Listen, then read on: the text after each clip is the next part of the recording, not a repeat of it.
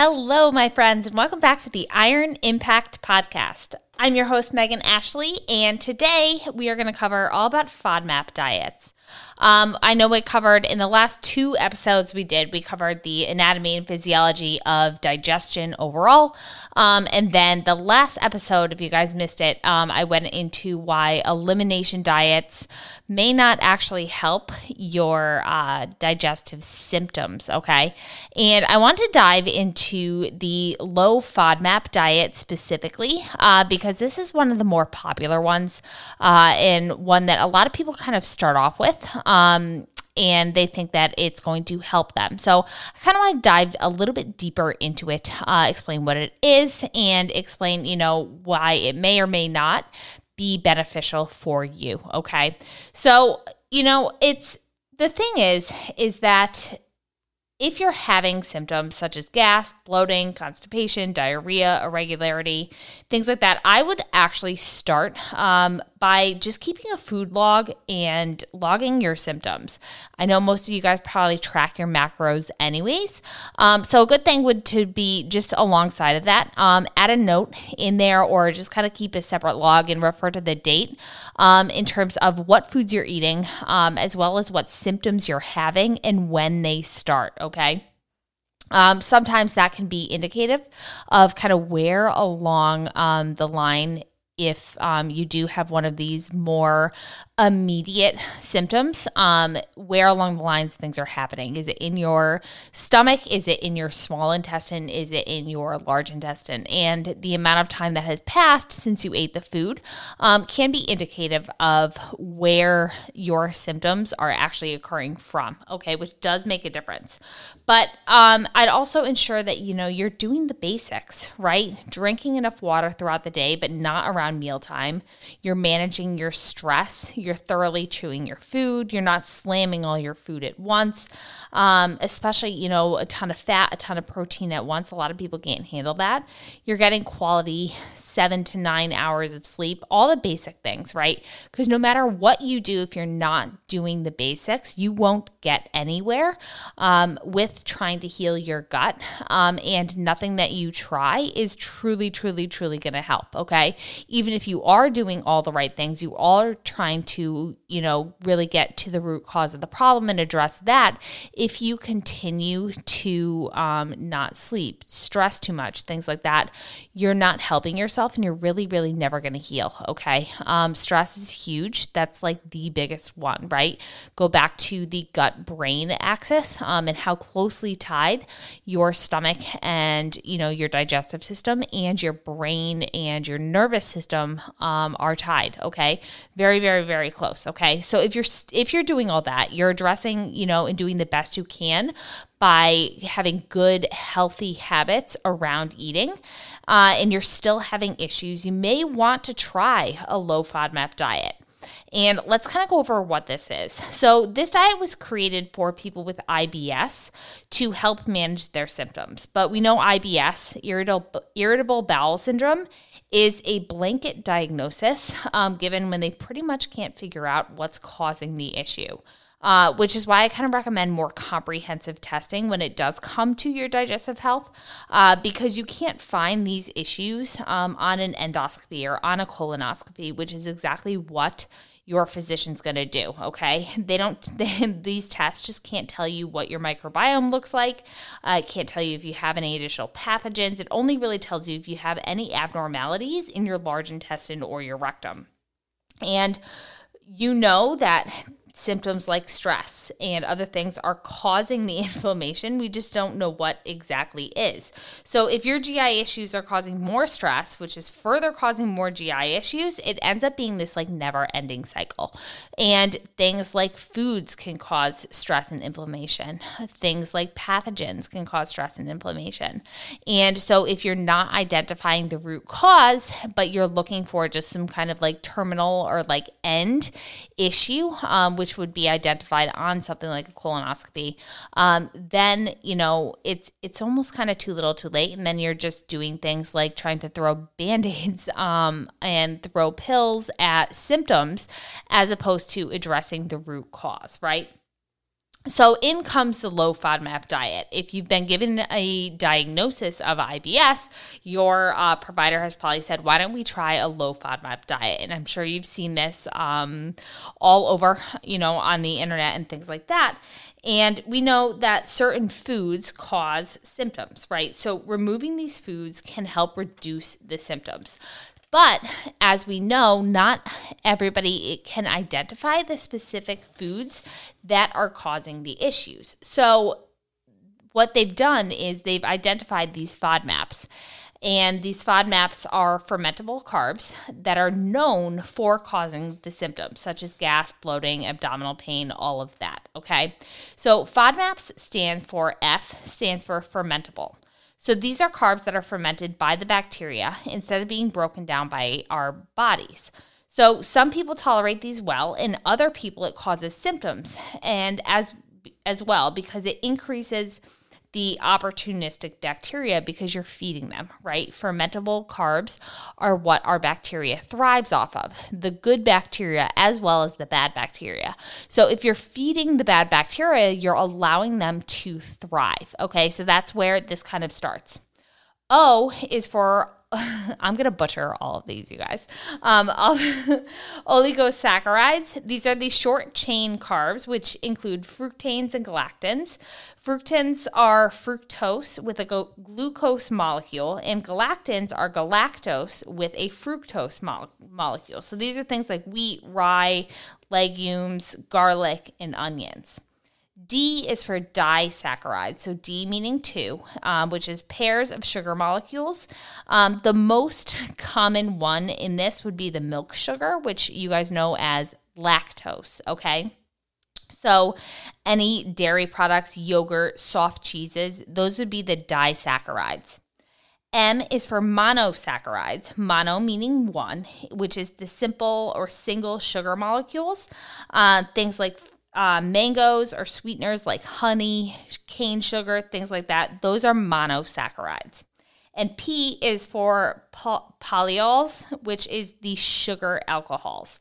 Things like xylitol, sorbitol, mannitol.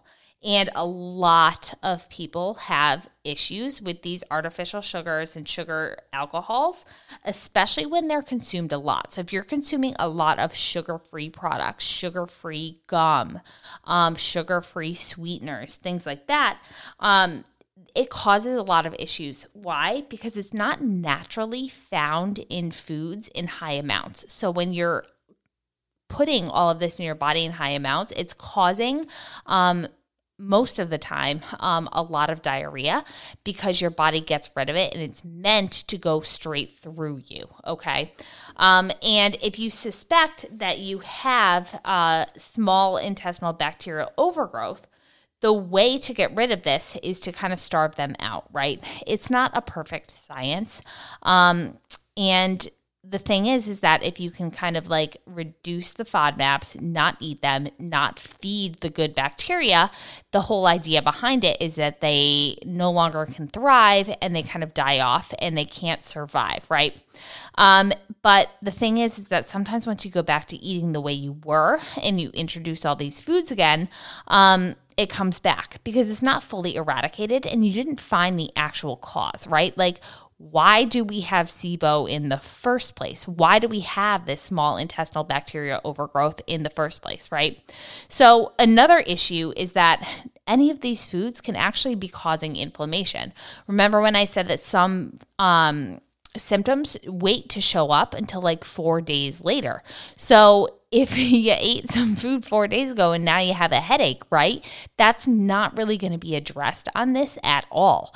Oftentimes people eliminate these and they kind of feel somewhat better, but they're still having these other lingering symptoms. And it's because these foods are causing inflammation. They may not be like, you may no longer be feeding the bad bacteria, right? But that's not all of the issues that are likely going on. So again, it's a pretty generalized diet. It's not specific to you. It only kind of addresses one cause and not really all of it, okay? And many times we can assume that you have other dysfunction on top of this, because if you have SIBO, you don't have a healthy gut microbiome, right? We have overgrowth somewhere, and we want to make sure that we're identifying the root cause. Why do you have SIBO in the first place? Is it that you don't have enough HCl, hydrochloric acid, right? Your stomach is not acidic enough. Do you not have good enough bacteria? Are we managing the entire digestive tract and helping getting rid of like the things like the leaky gut? Fortifying and restoring your gut microbiome, right? We have to do these things. It's not just eliminate these foods and then you're going to be fine and dandy for the rest of your life. No, you have to support everything. You have to make sure you're really covering all of your bases, because otherwise all you're doing is kind of minimizing and trying to manage symptoms. But it's going to be a never ending and very frustrating and long process, right? So with almost all but seems fitting, right? Gut protocols, there's going to be some form of elimination diet, right? Whether it be a low FODMAP diet, whether it be a specific carbohydrate diet, whether it be like a low salicylates diet, or, eliminating nightshades and things that are, known to cause inflammation in people who have,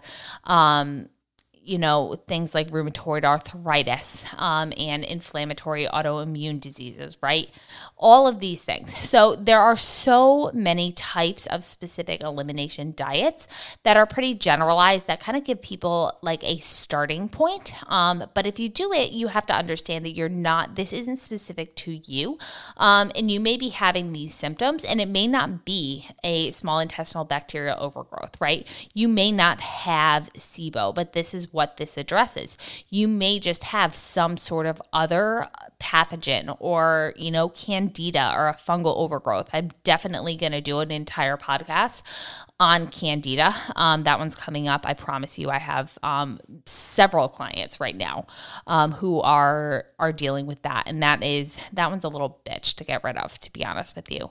So you may not even have SIBO. It may be something entirely different, but all of the symptoms present themselves very, very, very similarly. So it's just kind of like trying to throw things at the wall and seeing what sticks. So it's an inexpensive way to really kind of treat your symptoms. But is it the end all be all? It's not. Not saying that like anything really is, but this is definitely one of the more generalized approaches and not necessarily specific to you. And the thing is that, there are some downsides to this, right? If you don't have SIBO, IBS, FODMAPs are prebiotics, meaning they feed not only the bad bacteria, but they also feed the good bacteria. So you're also starving your good bacteria too. And this is why we need to make sure we have enough fiber in our diet, because that's what feeds the bacteria, right? All these prebiotics are actually fiber. And it also may be too restrictive, which is not necessary for everybody. There's foods on here that are healthy, that are beneficial, right? Like fruits, vegetables, garlic. All of these things have beneficial properties to them. But, by eliminating them, you're going to end up, you may unnecessarily be missing out on that. And it's important to address, like I said, the underlying factors that are allowing the SIBO to kind of thrive to begin with. Because if you're not addressing the underlying factors, then you're kind of just throwing things at the wall and hoping they stick. And while you may feel better in the beginning, the second you go back to eating normally, which most people do, you're going to end up right back where you started. So is it a good starting place for somebody who is trying to do this on their own? Yes. It definitely can be. I'm not going to sit here and list all the FODMAPs. You can easily find a comprehensive list online about the foods that you should avoid, the foods that you should kind of stick to, and the easiest way to go about it is to really take a look at the foods you can eat and that are allowed, and just put together some macros, put together some grocery lists with those foods on there, and then just start to approach things with what you can do, as opposed to from a more restrictive side, thinking about what you can't eat. And this is what I tell all of my gut health clients too, is don't focus on the foods that you can't eat, just focus on the things that you can. And when you really look at it, there's a ton of reputable resources online, as well as like food bloggers and things like that are going to give you and provide you like tasty recipes, other than, that'll kind of give you ideas of what you can kind of pick and choose from too as well. So you're not just looking at like this list of foods and being like, oh my God, I can't eat any of this. Like my life is over, right? It's not over.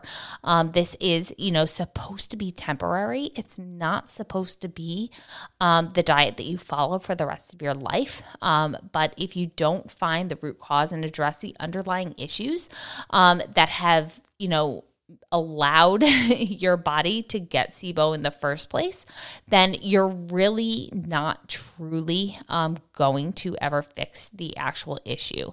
And that's kind of what I want to hit home. Is this something that I do recommend you try if you're having symptoms? Yeah, it absolutely can be beneficial. It may help you. But at the end of the day, I kind of take the approach with a lot of things in my life that I'm going to do things and I'm going to do them the right way the first time.